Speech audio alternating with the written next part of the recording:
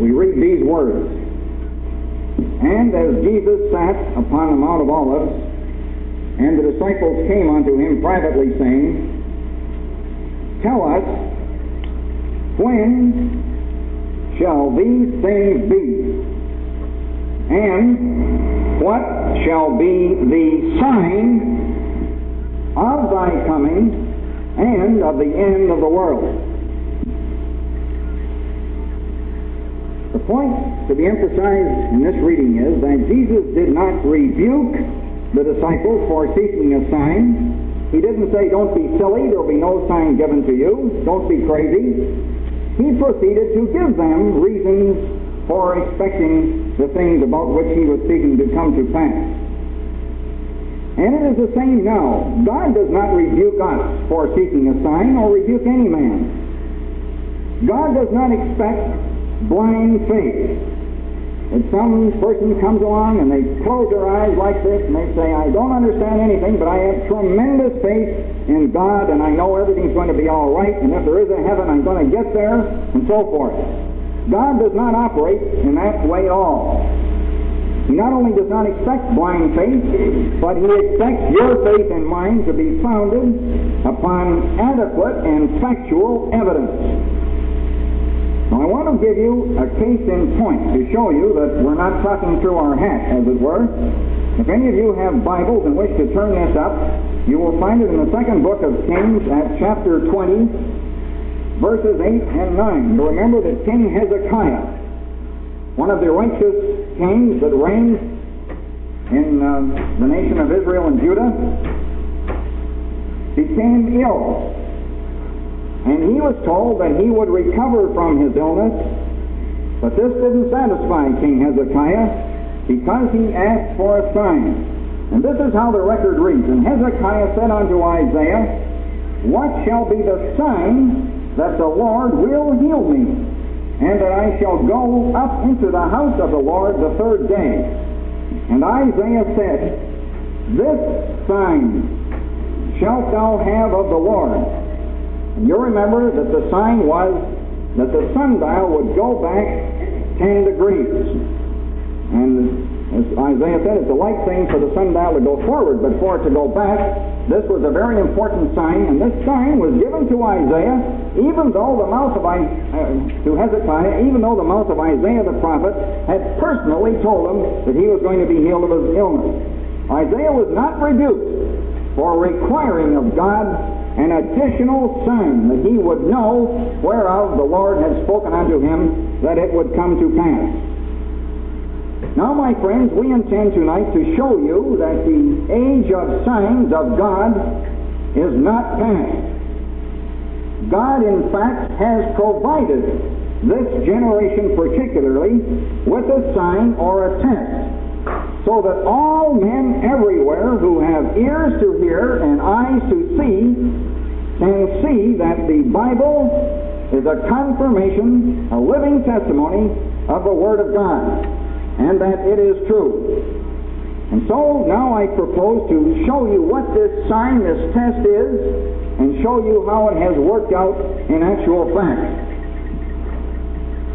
The sign, or the test, if you like to call it that, now we're testing to see whether or not the Word of God really is true or not, or whether this book that we call the Bible is a pack of fables, Jewish folklore, and mythology. So we want a sign. We are just the same as the disciples that came to Jesus. We say, "Lord, show us a sign. Give us something to hang our hat on, so we can have the faith that you require." And so this is the sign. And it is simply this, my friends. You don't have to be a college graduate to figure this out either. And that is the ability to foretell the future. That's the test.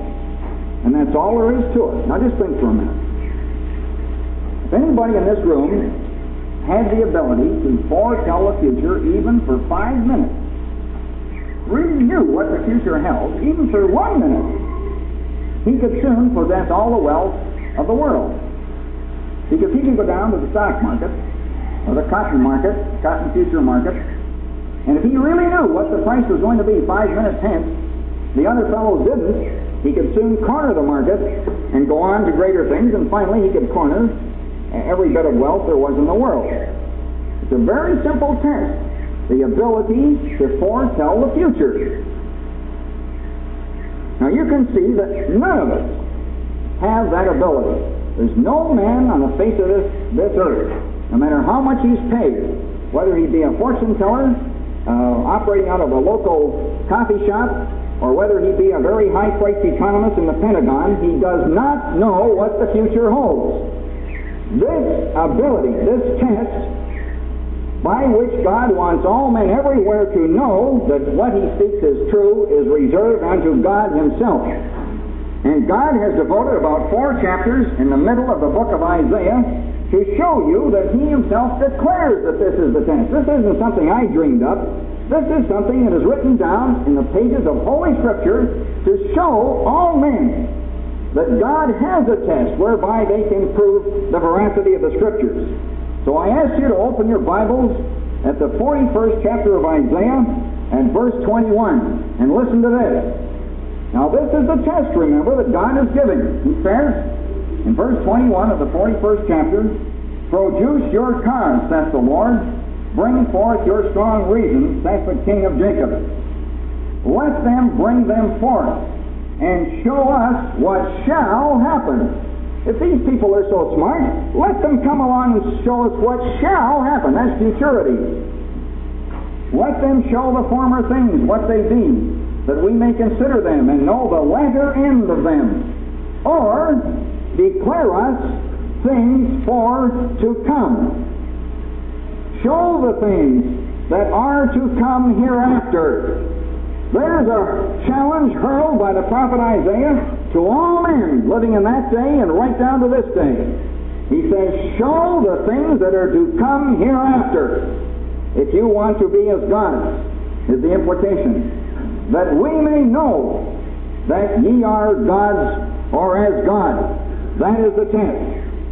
In the 42nd chapter of Isaiah, verse 8, "I am the Lord, this is my name, and my glory will I not give to another." This ability is not passed on to the church, or to clergy, or to economists, or to fortune tellers. "Neither my praise to graven images. Behold, the former things are come to pass, and new things do I declare before they spring forth. I tell you of them."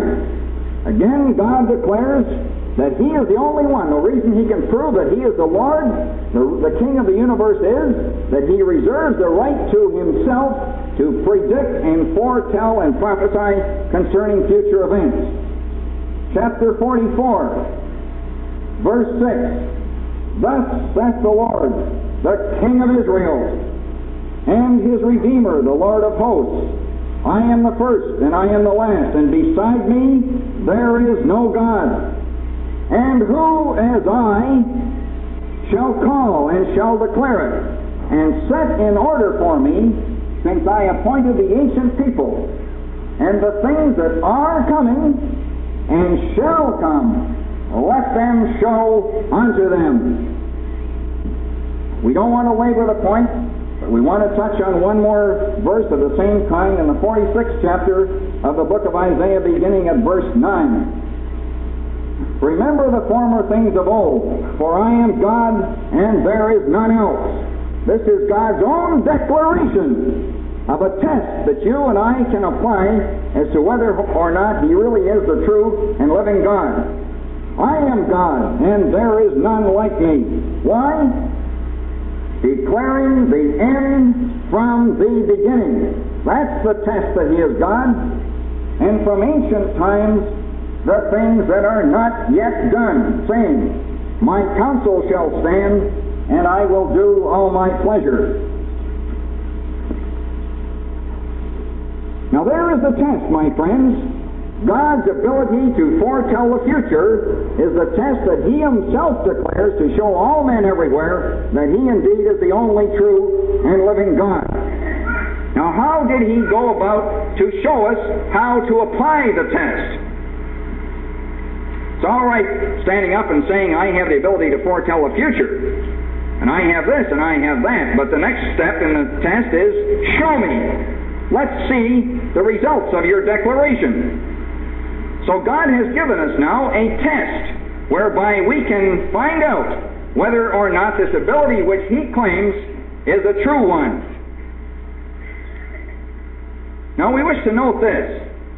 If we can find a Bible witness, because this is the book that He declares He wrote, if we can find a Bible witness that tests God's ability to predict the future, then have we not got the required evidence that He Himself declares to show that He is the living and true God and that His Word is reliable?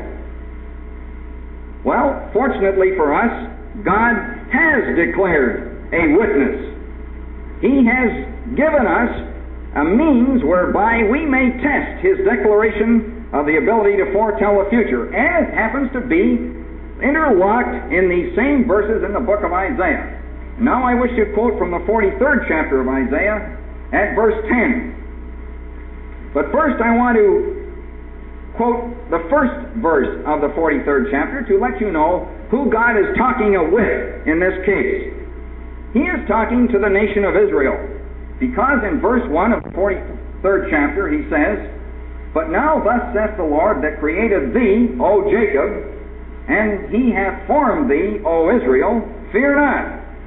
So He's talking to Jacob and to Israel, people that we now call the Jewish people. Now in verse 10 He gives us the reality of the text. And this is what the prophet Isaiah says, speaking the words of God. "Ye," that is the nation of Israel, "are my witnesses, saith the Lord, and my servant whom I have chosen." Why? "That ye may know and believe me, and understand that I am He. Before me there was no God formed, neither shall there be after me." So who are the witnesses? What test can we apply? It says here that ye, that is the nation of Israel, are the witnesses that God has given us so that we will have the required evidence on which to base our faith. And He repeats the same thing in the 44th chapter to show it wasn't just a passing fancy. Again in the first verse of chapter 44, He says, "Hear ye now, O Jacob my servant, and Israel whom I have chosen." So again He's addressing Jacob and Israel. And in verse 8 He says, "Fear ye not, neither be afraid. Have not I told thee from the time, and have declared it? Ye are even my witnesses. Is there a God beside me? Yea, there is no God, I know not any." So the requirement that God Himself has given to all men from this day on as a witness to His veracity and His ability to foretell the future is the nation of Israel. "Ye," He says, "are my witnesses." Now we ask ourselves,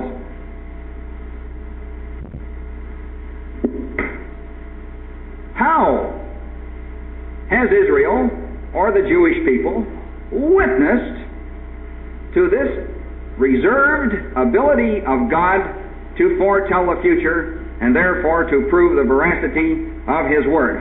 What on earth have the nation of Israel, the Jewish people, got to do with proving the veracity of the Word of God?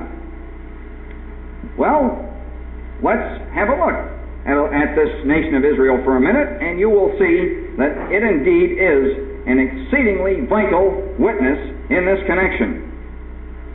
If you will turn with me to the book of Deuteronomy, the 26th chapter, you will see that God has dealt with this nation of Israel in a very unique way. In the 18th verse of the 26th chapter of Deuteronomy, we read this: "And the Lord hath avouched thee this day to be His peculiar people, as He hath promised thee, and that thou shouldest keep all His commandments, and to make thee high above all nations which He hath made, in praise, and in name, and in honor, and that thou mayest be an holy people unto the Lord thy God, as he hath spoken. So this nation of Israel occupies in the mind of God an exceedingly unique position. To what other nation did God avouch them to be his peculiar people? To what other nation did he promise that he would make their name a praise and an honor and in the high places of the earth? My friends, to no other nation saving this nation of Israel, the witness of his veracity.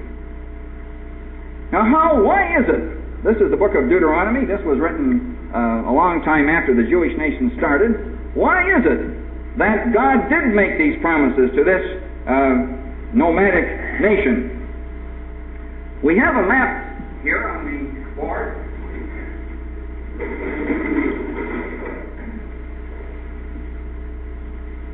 And as you know, the history of the Jewish nation starts with a man by the name of Abraham.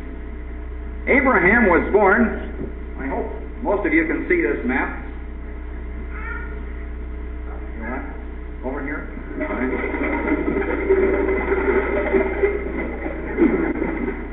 All right, that's better.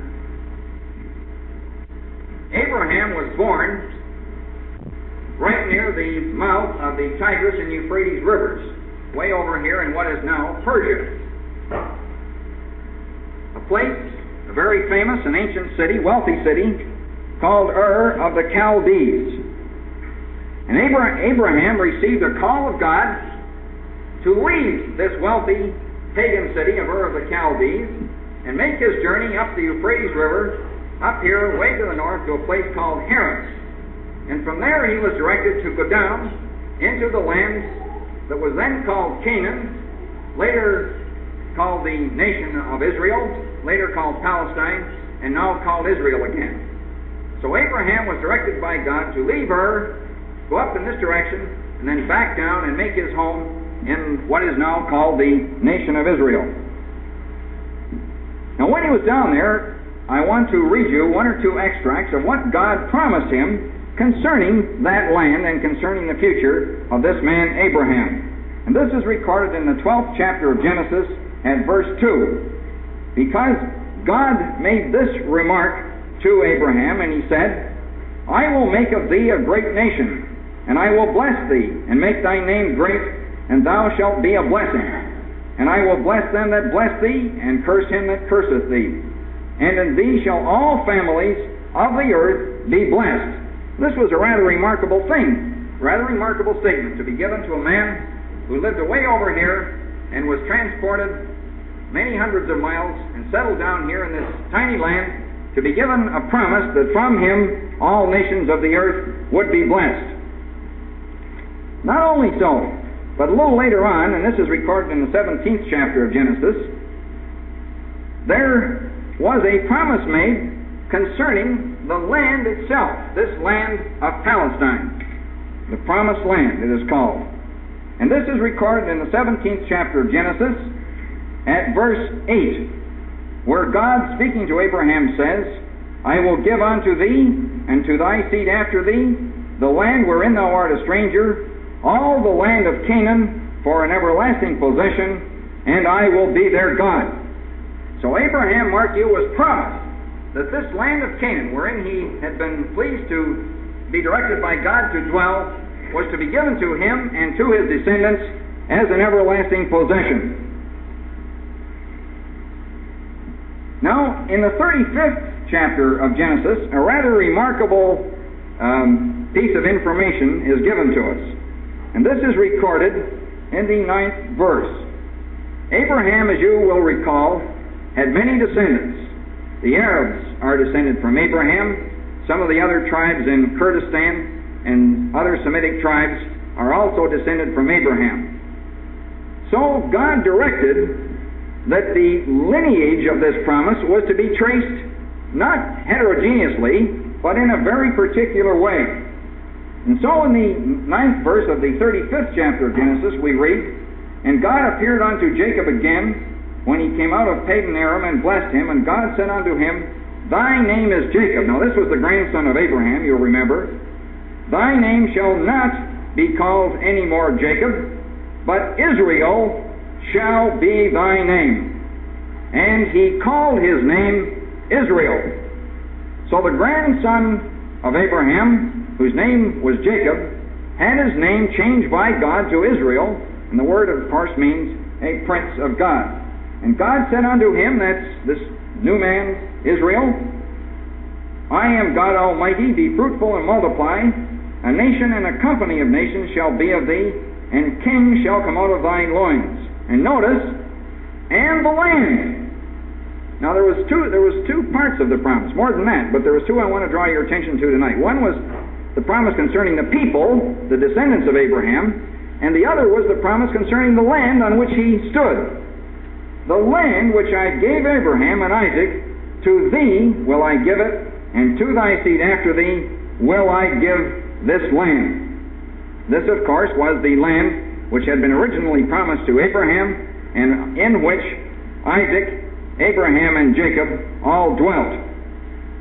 So, we have a picture here where the people of Israel, the Jewish people, are inseparable in the promise which God gave from the land. There's no use talking about the people unless you link it very tightly to the land. And there's not much use talking about the land as a promise unless you also talk about the people to whom it was promised. The two parts of the promise are inextricably linked together. So if anybody wants to know whether or not the Jewish people have title deeds to this land, you can tell them that they have, because it was promised by none other than the owner of the land, God himself, and that they were going to be given this land as an everlasting possession. Now you remember how that Jacob, or Israel as his name was changed to, had 12 sons, one of whom was Joseph. Joseph was sold down here into the land of Egypt, and there, after some persecution, he became a mighty president of the land of Egypt. And you remember how that because of famine, the other sons of Jacob eventually came down there, and they settled there and became a great nation in this land of Egypt. But as time went on, they became so prosperous that Farrar, the king of Egypt, decided that they should have further oppression. And so God appointed Moses to lead them out of this land of Egypt through the wilderness of Sinai and up here back into the Promised Land. Why is it called the Promised Land? It's called the Promised Land because it was promised to the forefathers, Abraham, Isaac, and Jacob, of these children of Israel.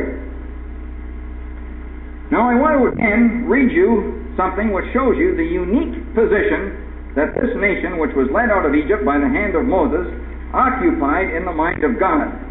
And I can do no better than refer you to the 7th chapter of Deuteronomy at verse 6. Now listen to this, concerning the nation of Israel. For thou art an holy people unto the Lord thy God.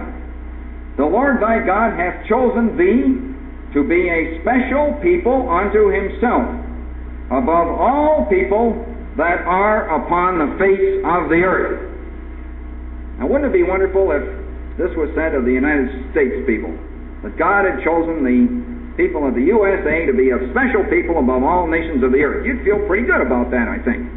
Well, this is what God said concerning the nation of Israel, that they were to be a special people, and in His eyes above all other people on the face of the earth.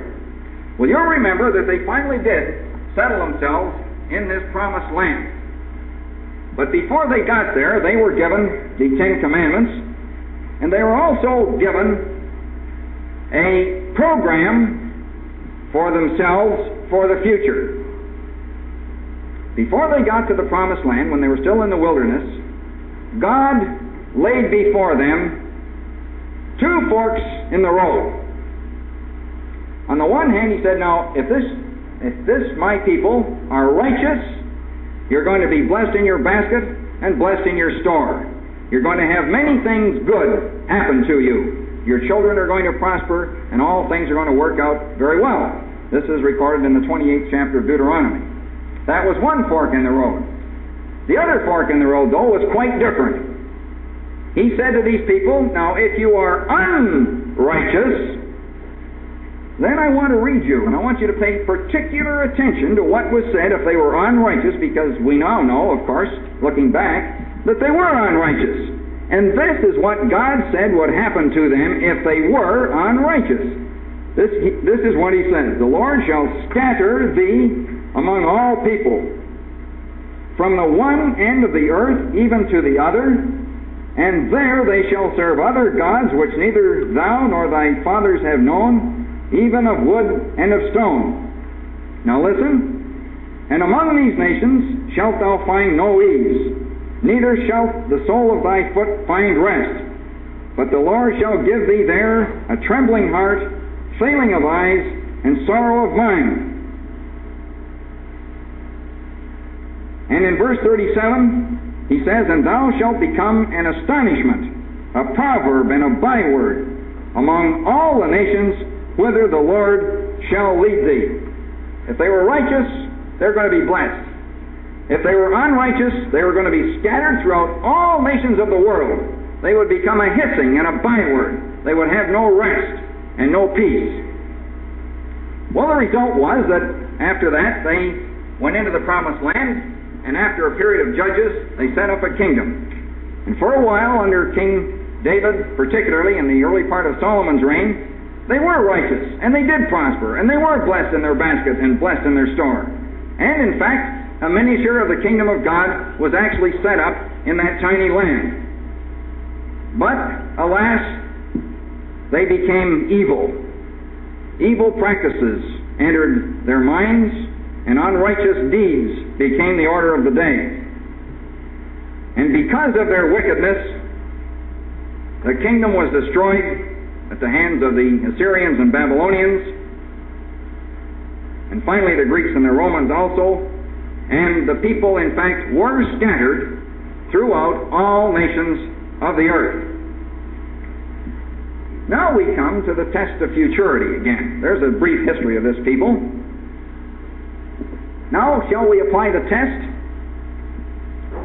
of the Word of God on this point, because this is very significant. There's two or three significant factors here that I want to draw your particular attention to, and the first one is this.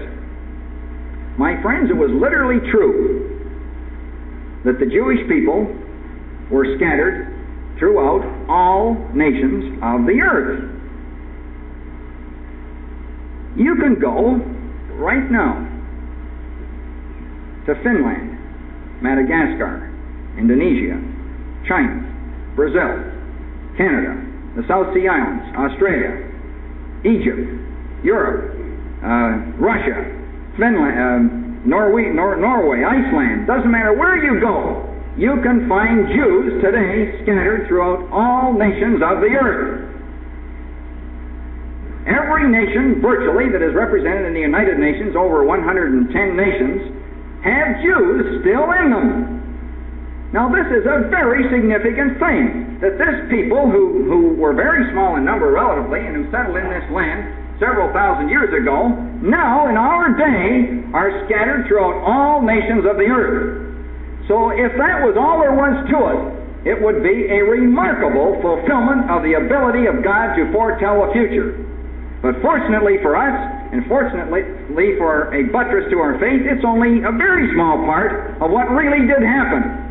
And the next significant factor is, and I want to refer you to the 26th chapter of Leviticus in this connection, because you remember that we said that the people could not be divorced from the land. If you talk about the people, you must also talk about the land. So let's talk about the land. In the 26th chapter of Leviticus, at verse 32 and 33, God made mention of the land.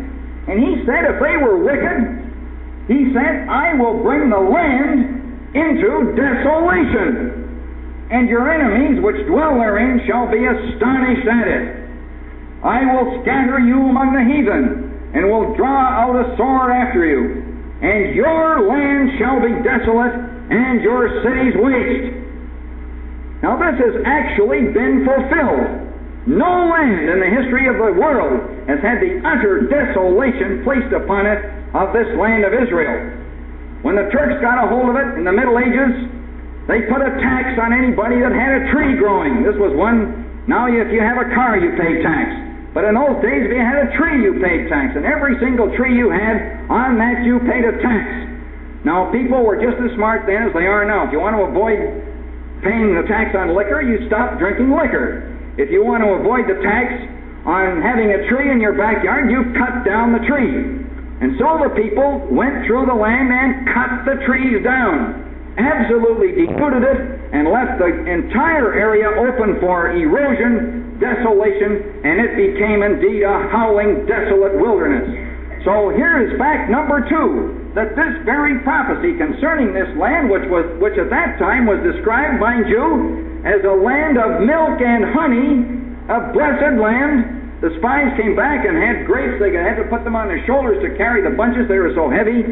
Now, at this point of time, God said that it would become desolate, utter desolation, and their enemies would even be astonished at how desolate it was. Is that not a fulfillment of prophecy? If it isn't, I don't know what is. But even that is only a small part of the story. And now we're coming to more interesting parts. And I want to refer you now to an exceedingly interesting part. And this is a prophecy which is contained in the 31st chapter of Jeremiah.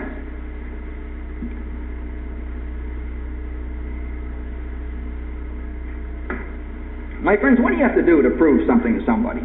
You know, sometimes it's the hardest thing to get something into the skull of somebody who doesn't want to understand it. So, if you want to prove to them that you're telling the truth, you get up and you, in court or someplace, and you kiss the Bible, or you hold your right hand up and you tell them you're going to tell the truth. You make an oath, perhaps, that you swear that you'll tell the truth. Or you'll do something else. You'll post a bond that you're going to perform what you say. Now, God, again, wanted to give you and give me a sign that what He said was going to come to pass, in fact, really was. Now, look at this remarkable sign that God gave in the 31st chapter of Jeremiah. This is in verse 35 and 6. Now, this is God's sign of His truth. Thus saith the Lord, which giveth the sun for a light by day, and the ordinances of the moon and of the stars for a light by night, which divideth the sea when the waves thereof roar. The Lord of hosts is His name. Now, you can imagine the panic that would ensue tomorrow morning if the sun failed to rise in the eastern part of this state. For some reason, it was dark. And when it was supposed to get light, it didn't. They can tell you that tomorrow morning the sun will rise at 5:37 or some such time.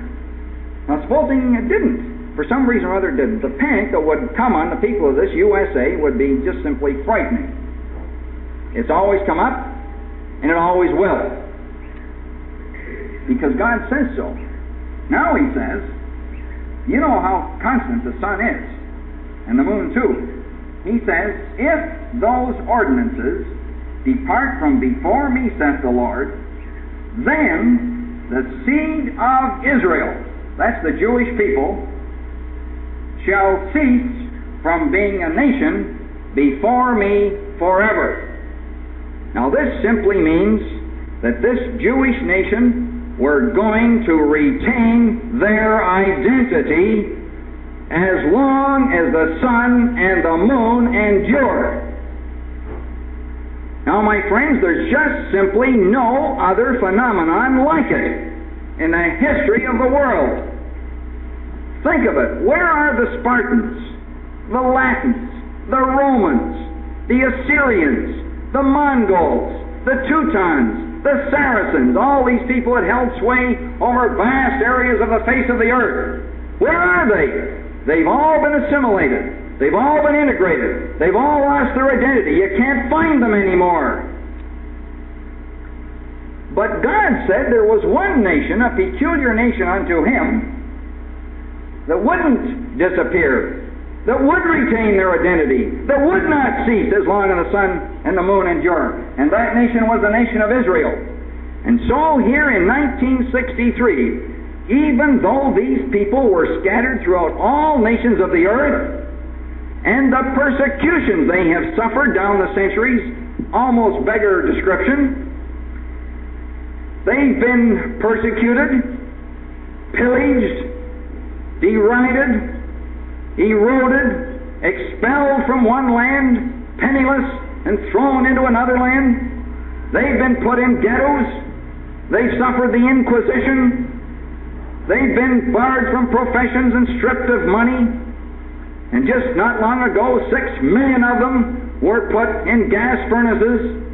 And in spite of all that, my friends, this people have retained their identity in the some 100 countries to which they have been scattered.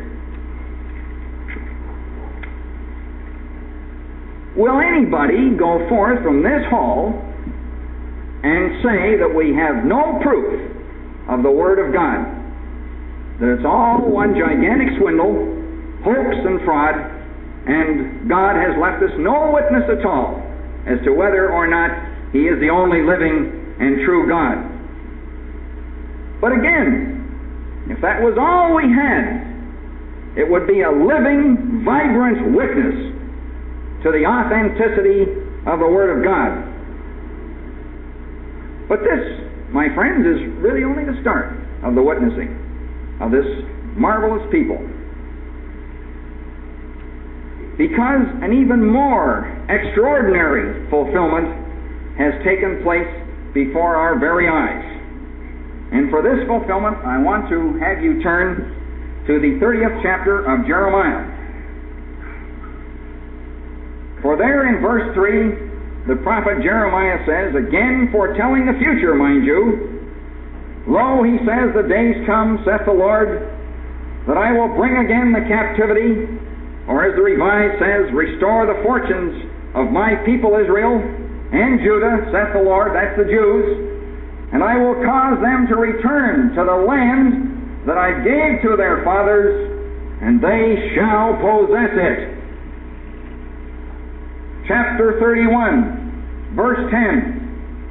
Hear the word of the Lord, O ye nations, and declare it in the isles afar off, and say, He that scattered Israel will gather him and keep him as a shepherd doth his flock. Can you get language much plainer than that? That although these people were scattered throughout all nations of the earth, the Word of God, predicting the future, says that they will be gathered back, and strangely enough, not to Brazil, not to Iceland, not to the South Sea Islands, but right back to this very place from which they were scattered, namely the province of Canaan, the land of Palestine, the nation of Israel. Is not this a remarkable fulfillment of the Word of God?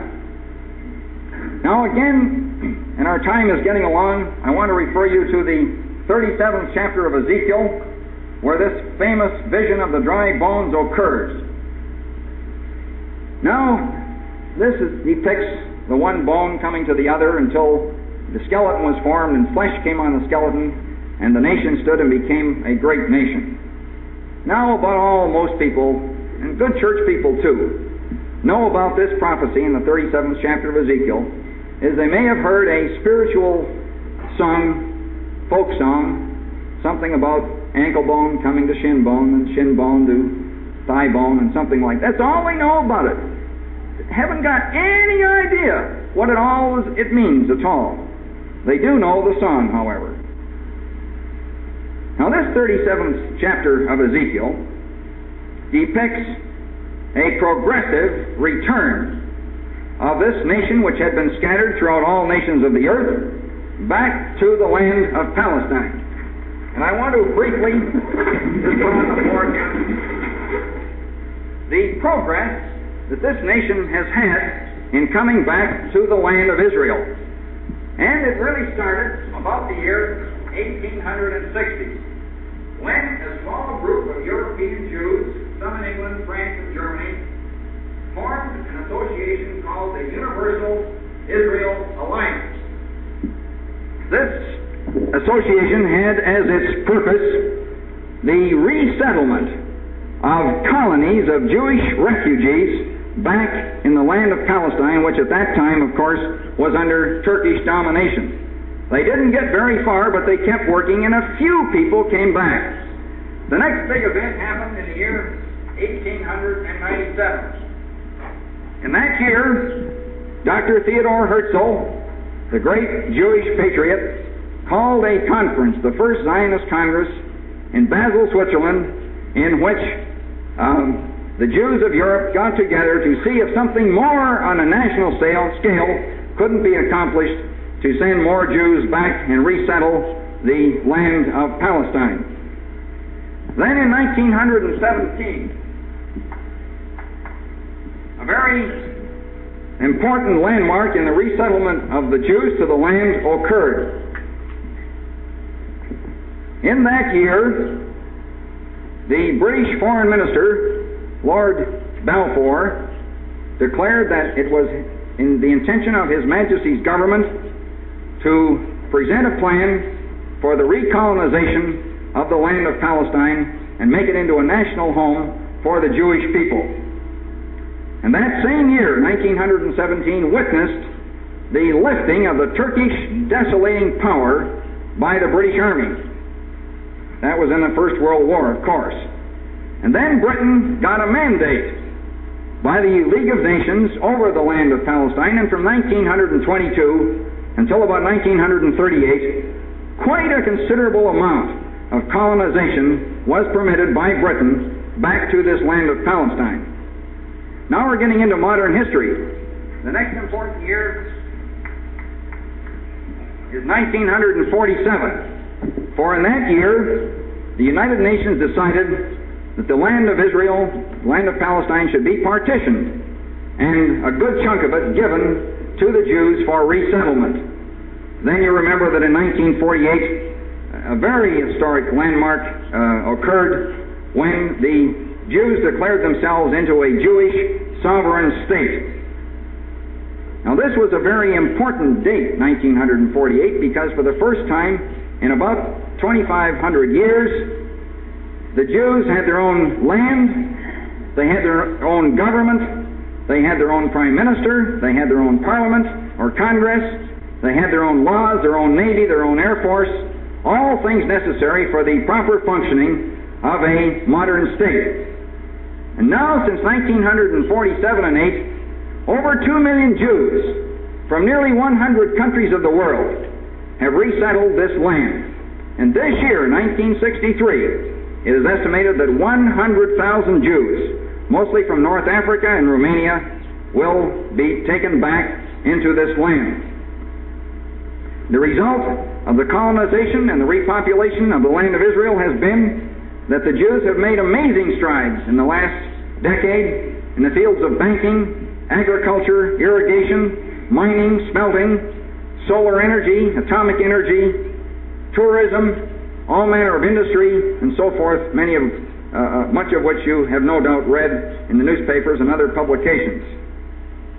Just this month, the first installation of the Zarkin process for the sweetening of seawater has been installed in Eilat, the port down at the end of the Gulf of Aqaba in the south.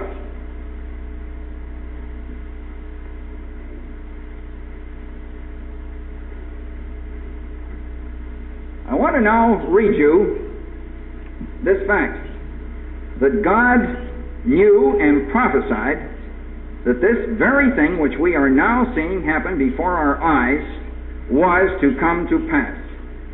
Now look at the 36th chapter of Ezekiel at verse 34 and 5. The desolate land shall be tilled, whereas it lay desolate in the sight of all that passed by. And they shall say, this land that was desolate is become like the Garden of Eden, and the waste and desolate and ruined cities are become fenced and are inhabited. So here this land that had been let go had developed into a desert, into a wilderness under the hand of the Turk for many, many hundreds of years. Now, before your eyes and mine, has been repopulated by an industrious, hard-working, and intelligent people. The land is being built up. The cities are being rebuilt. The wastes are being irrigated and reclaimed. And the land, after a while, is becoming to look very much more like the Garden of Eden and is the the admiration of many countries of the world. Now, you might say, well, I don't know, it is kind of... I have a brother, he's an atheist. And I told him about this, and he says, it is sort of a remarkable thing at that these people, these wealthy Jews, would want to go back to a rundown country like that. It is a sort of remarkable thing, but he couldn't see any real significance to it at all. The blind, Jesus said, see not, because they will not see, and they have ears, but they hear not. But now I want to show you something more about this fulfillment. I want to show you two remarkable things reaching right down into the very details of fulfillment regarding this return of the Jews to this land of Palestine. And I want you to open your Bibles and look at the 31st chapter of Jeremiah, and I will show you one of the most phenomenal things that has ever happened in modern times. And this occurs in verse 8 of the 31st chapter of Jeremiah, and this is what the prophet says. Behold, I will bring them from the north country, and gather them from the coast of the earth, and with them the blind and the lame, the woman with child, and her that travaileth with child together, a great company shall return thither. Now, what's remarkable about that? Well, I don't know if any of you are immigrants into America, or whether you have any relatives that are immigrants. But if you have, you will know that to get into Canada or the United States, you have more red tape, forms to fill out, blood tests, needles, pills to take, and everything else that you ever saw in your life.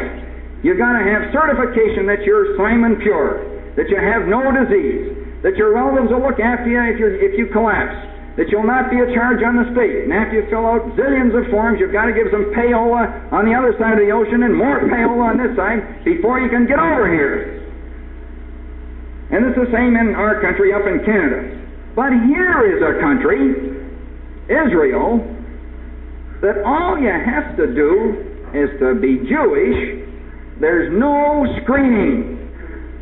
Can you imagine the USA or Canada letting in the blind, the lame, the halt, the diseased mentally, the afflicted physically, the people who are broken in spirit, mind, and body? You couldn't get into the USA if you paid the president himself, if you had all those troubles wrong with you.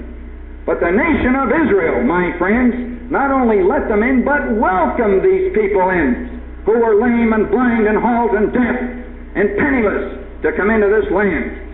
There is a remarkable fulfillment reaching down to the very people that maybe you and I know in this 31st chapter of Jeremiah at verse 8. And one just as remarkable perhaps occurs in the 23rd verse of the 31st of Jeremiah. And this is also very interesting to me. Thus saith the Lord of hosts, the God of Israel, as yet they shall use this speech or language in the land of Judah and in the cities thereof, when I shall bring again their captivity or restore their fortunes. That's now. Now, what speech is the national tongue of Israel today? It is the ancient Hebrew language. When the state of Israel was formed in 1948, there was a big uproar. What language are we going to have for the language of Israel? Some of them wanted English because it was the language of the mandate power. Some of them wanted Spanish because it was easy to learn. Some of them wanted French because it was the language of diplomacy. Some of them wanted Yiddish because it was sort of a tongue that a lot of Jews throughout Europe knew. But the government decided late one night at about 12 o'clock midnight that the language would be Jewish, Hebrew, the ancient Hebrew tongue. Nobody hardly in Israel knew it. They had to undertake a vast teaching program to teach people from Morocco and the USA and Germany and Canada and Iceland and the South Seas, all these people with different tongues.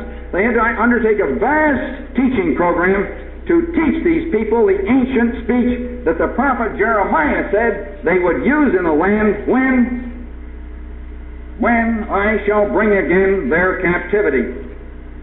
Now there are two details of fulfillment that are nothing short of phenomenal. Anybody that can believe that this is the happening of pure chance has a greater belief in the miracles of pure chance than common sense would allow him, I think. Now, what's the result of this? I think we can say that we don't care whether you're an atheist, an agnostic, a scoffer, a communist, or what you are. I think we can get you to admit two things. One, that it was prophesied in the Bible, authentically, the age of which is not under dispute, that this people would be scattered throughout all nations of the earth, that their land would be desolate, that they would be a byword and an astonishment, a hissing throughout all nations of the earth, that they would retain their identity throughout many centuries, and that at the last time they would be regathered into this particular piece of real estate at the eastern end of the Mediterranean Sea. Now, everybody will admit that those things have been prophesied and that those things have been fulfilled. The only thing you don't maybe want to admit is whether it is a coincidence or whether God really did give this as a witness to the authenticity and veracity of His Word. We believe that such a large number of phenomena, such as we have outlined here tonight, could not possibly be the result of fortuitous circumstances or the efforts of blind chance. We believe that this indeed shows the finger of God working among the nations, and particularly on behalf of this historic people. Well, now I want to quote, but before doing so, I just want to have a word to say that the final chapter isn't here yet. Yes, 2 million Jews are back in the land. They are being supported both by their own prodigious efforts and also by the vast money contributions of the Jewish community in other parts of the world, particularly the USA and English-speaking countries.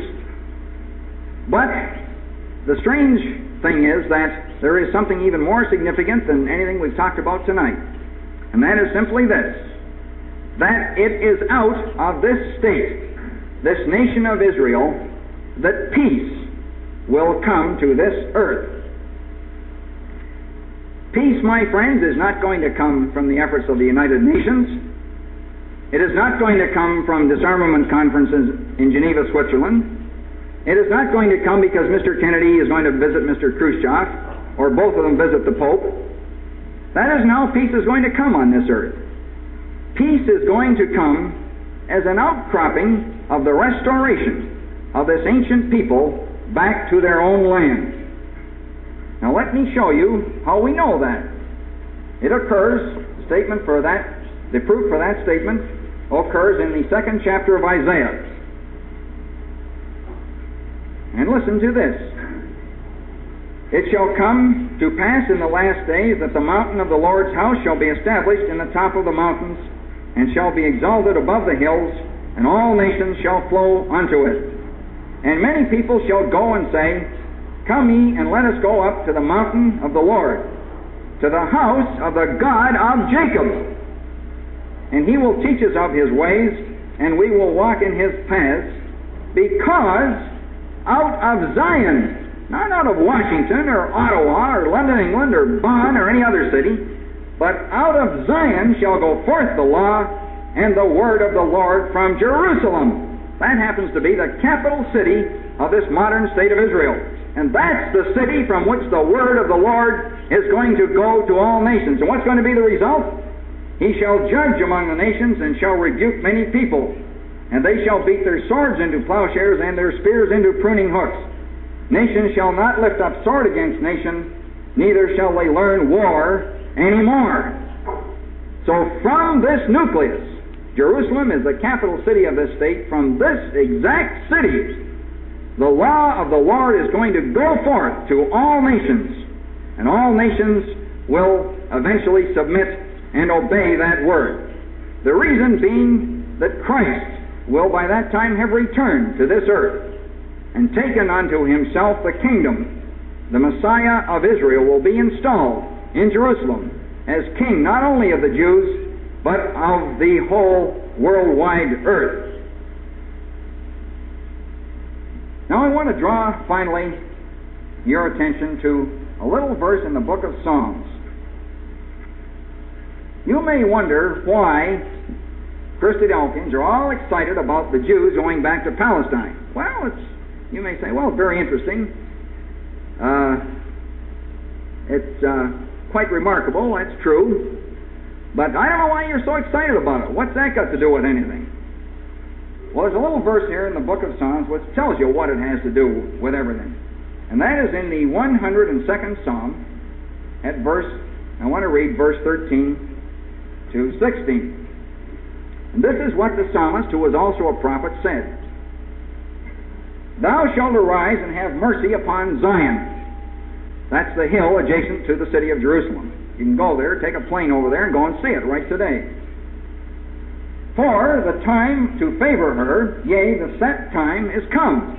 There's a time to favor this development, says the prophet. For thy servants take pleasure in her stones, and favor the dust thereof. So the heathen shall fear the name of the Lord, and all the kings of the earth thy glory. Now here comes the little verse about why we're so excited about the development of the nation of Israel. Why? Because we know that the time is coincident with the coming of Jesus Christ back to this earth. And this is one verse that distinctly declares such. When the Lord shall build up Zion. And He's been building it up, these last few years, as we have mentioned, in the fields of agriculture, banking, mining, tourism, industry, and commerce. The land has been built up. When the Lord shall build up Zion, He shall appear in His glory. That's how we know that the time is set for Zion to be fully favored. She's partly favored now, but when Jesus returns to the earth, she will be fully favored, because the law shall go forth from Zion, and the word of the Lord from Jerusalem. Now we are living right now in the time, are we not, when the Lord is building up Zion. Well, I don't know how far the building has to go, but I suspect it is not much farther.